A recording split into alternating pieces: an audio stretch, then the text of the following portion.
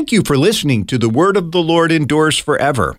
Help us to reach more listeners in 2024 for our study of Titus, Ruth, James, and Habakkuk by making a year-end tax-deductible gift. You can make a secure online donation at thewordendures.org. You can also contribute by check. Make your check payable to The Word Endures and send it to Box 616, Collinsville, Illinois, 62234. Thanks for your support at the end of the year. Greetings in Christ. I'm Dr. Reed Lessing, Director of the Center for Biblical Studies at Concordia University in St. Paul, Minnesota. The center offers annual preaching workshops for Advent and Lent, seminars on a book of the Bible, and studies focused on biblical stewardship. We also showcase the best biblical scholarship in the LCMS by hosting 3-day seminars each summer featuring a guest scholar. Learn more at csp.edu/Center for Biblical Studies. The Word of the Lord Endures Forever is brought to you in part by the Lutheran Heritage Foundation. LHF is a recognized service organization of the Lutheran Church Missouri Synod, dedicated to translating and publishing the books of our Lutheran faith into more than 100 languages for our Christian brothers and sisters around the world. Learn how you can take part in their work at lhfmissions.org.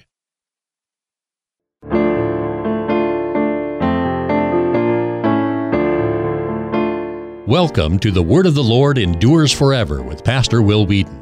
The Lord's slowness to anger, though, by no means ought to be taken as Him being indifferent to sinful rebellion against His commands. Yet that is often how rebellious human beings take it. Well, God announces that His patience with their wickedness has come to its end. The Word of the Lord Endures Forever is a daily verse-by-verse Bible study with the church past and present. Pastor Weedon is leading us in a study of the book of Micah. The grace of our Lord Jesus Christ, the love of God, and the communion of the Holy Spirit be with you all. Amen. Greetings, people loved by God. In our previous study, God laid out His reeve, His complaint, His beef, His case against His people. He argued His case with the mountains and hills, where the people had forsaken His worship and worshiped Baal and Asherah. So the hills were witnesses against the people. He asks the people in tender mercy, "O my people, what have I done to you? How have I offended you?" Remember that the church's liturgy picks this up in the Good Friday service and links together the faithfulness of God toward His people with the horrid treatment humanity gave to God when we finally got our hands on Him in the Passion and Crucifixion. He does us nothing but good, and we return Him great evil for that, wretched ingrates that we are. God reminded them of the good He has done, bringing them out of slavery in Egypt, defeating their enemies, settling them down in the promised land. But in return, they'd been faithless. Confronted with that faithlessness, the prophet asks with what we should return to the Lord. How do we make our approach to Him? He rejects the mere bringing of animal sacrifice and even the offering of one's nearest and dearest. Instead, the return to God is by way of repentant faith, doing justice, loving kindness, walking humbly with our God.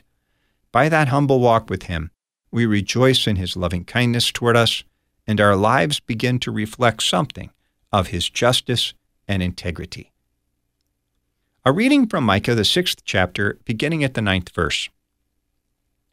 The voice of the Lord cries to the city, and it is a sound of wisdom to fear your name. Hear of the rod and of Him who appointed it. Can I forget any longer the treasures of wickedness in the house of the wicked, and the scant measure that is accursed? Shall I acquit the man with wicked scales, and with a bag of deceitful weights? Your rich men are full of violence. Your inhabitants speak lies, and their tongue is deceitful in their mouth. Therefore, I strike you with a grievous blow, making you desolate because of your sins. You shall eat but not be satisfied, and there shall be hunger within you. You shall put away but not preserve, and what you preserve I will give to the sword. You shall sow but not reap. You shall tread olives, but not anoint yourselves with oil. You shall tread grapes, but not drink wine. For you have kept the statutes of Omri and all the works of the house of Ahab, and you have walked in their counsels, that I may make you a desolation, and your inhabitants a hissing. So you shall bear the scorn of my people. Micah 6, verses 9 through 16. Let us pray. Almighty God, our Heavenly Father, without your help, our labor is useless, and without your light, our search is in vain. Invigorate our study of your holy word, that by due diligence and right discernment, we may establish ourselves and others in your holy faith. Through Jesus Christ, your Son, our Lord, who lives and reigns with you in the Holy Spirit, one God, now and forever. Amen. Ready to ponder today's passage? Let's dig into it. The voice of the Lord cries to the city, and it is wisdom to fear your name. Hear of the rod and of him who appointed it. Martin Luther, in his 16th century commentary on this passage, notes at this point, this is clearly a new section, a new topic, or sermon. So it doesn't connect directly to what had gone before. It's a word that the Lord's voice through the prophet addresses to the city, likely intending Jerusalem as embodying the entirety of Judah. The voice of Yahweh is still heard, and the prophet warns from the get-go that the path of sound wisdom would actually be fearing God's name, that is, heeding his word and acknowledging that he's speaking nothing but the truth. The exact phrase used here, which is rendered sound wisdom, also occurs in Proverbs 8, verse 14. I have counsel and sound wisdom.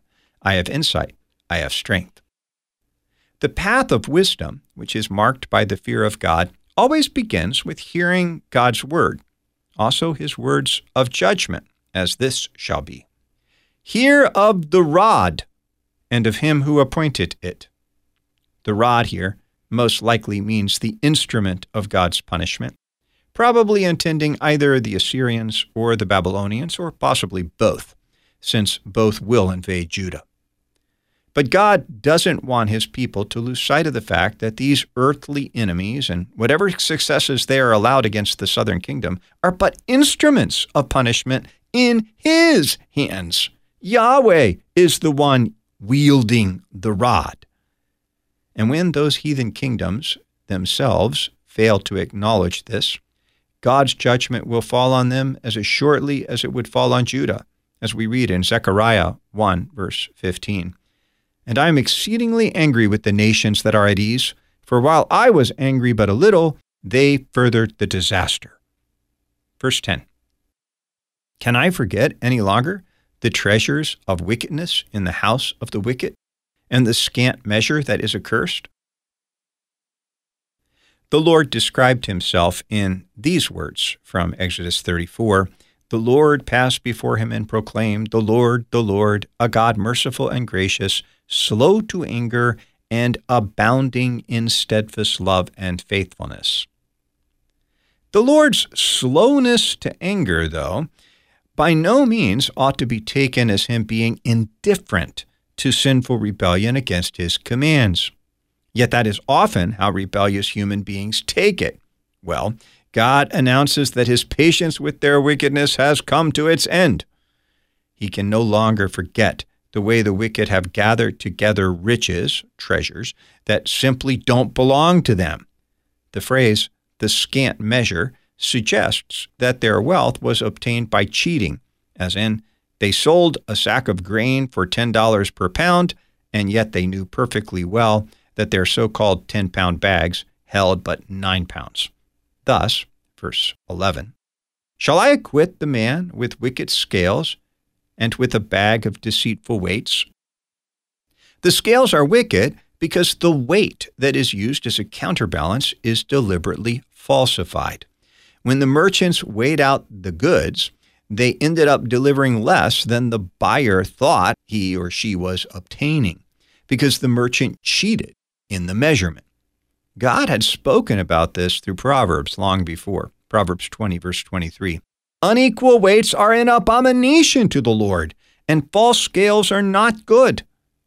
Yet even knowing this, the greedy desire for gain led the merchants to rebel against God and sin against their neighbor by taking advantage in the marketplace. Verse 12. Your rich men are full of violence. Your inhabitants speak lies, and their tongue is deceitful in their mouth. It is not just that Judah's rebellion against Yahweh shows up in the market and in the breaking of commandment against stealing.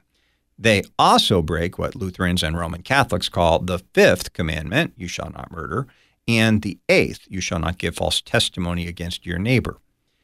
God charges the rich with violence, and the inhabitants of Jerusalem, without regard to wealth, as all of them embracing falsehood and deceits. The words of the psalmist come to mind. Save, O Lord, for the godly one is gone, for the faithful have vanished from among the children of man. Everyone utters lies to his neighbor. With flattering lips and a double heart they speak. May the Lord cut off all flattering lips, the tongue that makes great boasts. Those who say, with our tongue we will prevail. Our lips are with us. Who is master over us?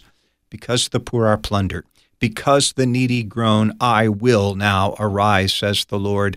I will place him in the safety for which he longs.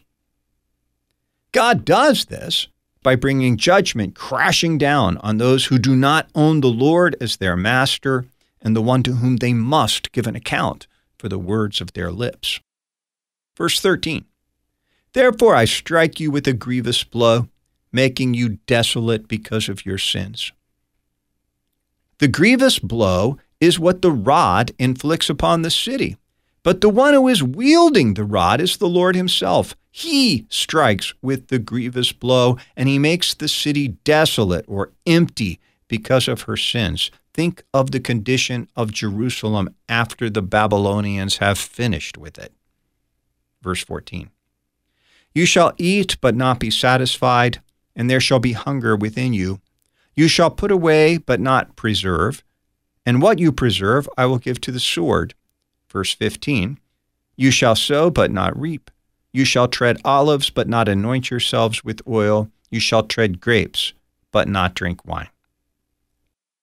All this is just another way of saying that what God threatened in Deuteronomy 28 will surely come to pass. This is a theme that his fellow prophets had sounded before him. Hosea 8, verse 7, for they sow the wind, and they shall reap the whirlwind. The standing grain has no heads, it shall yield no flour. If it were to yield, strangers would devour it. Or Amos 5, verse 11. Therefore, because you trample on the poor and you exact taxes of grain from him, you have built houses of hewn stone, but you shall not dwell in them. You have planted pleasant vineyards, but you shall not drink their wine. The good times that they thought to secure for themselves by their robbery, violence, and lies are simply going to lift their wings and fly away, leaving them desolate, just as Moses had warned. But if you will not obey the voice of the Lord your God, or be careful to do all his commandments and his statutes that I command you today, then all these curses shall come upon you and overtake you. Cursed shall you be in the city, and cursed shall you be in the field. Cursed shall be your basket and your kneading bowl. Cursed shall be the fruit of your womb and the fruit of your ground, the increase of your herds and the young of your flock. Verse 16, for you have kept the statutes of Omri and all the works of the house of Ahab, and you have walked in their counsels, that I may make you a desolation and your inhabitants a hissing, so you shall bear the scorn of my people. Rather than that humble walk with God, which Micah summoned them to, they stubbornly embraced the idolatrous ways of the most notorious royal house of the northern kingdom. That would be the way of discarding God's commandments and simply living for self-aggrandizement without any thought of accountability to the judge of Israel, just as if he weren't even there. That's where we're going to call our hiatus for today. Next up, we move into the first 7 verses of the final chapter of Micah. He speaks a woe, for the godly have perished from the earth, and he sees how no man is upright among humankind. He describes in vivid terms the war of each against all others, and this results in divisions running right through families, a passage Jesus will quote in his ministry. But despite all of this, Micah, in trust, looks to the Lord for salvation, and he eagerly waits for it. Till next time, people loved by God, the Lord bless you and keep you. The Lord make his face shine upon you and be gracious to you. The Lord lift up his countenance upon you and give you peace. Amen. Thanks for listening to The Word of the Lord Endures Forever with Pastor Will Weedon. The Word of the Lord Endures Forever is a listener-supported program. You can make a year-end, tax-deductible donation by check. Make your check payable to The Word Endures and send it to Box 616, Collinsville, Illinois, 62234. You can also make a secure online contribution at thewordendures.org. The Word of the Lord Endures Forever is a production of LPR, Lutheran Public Radio.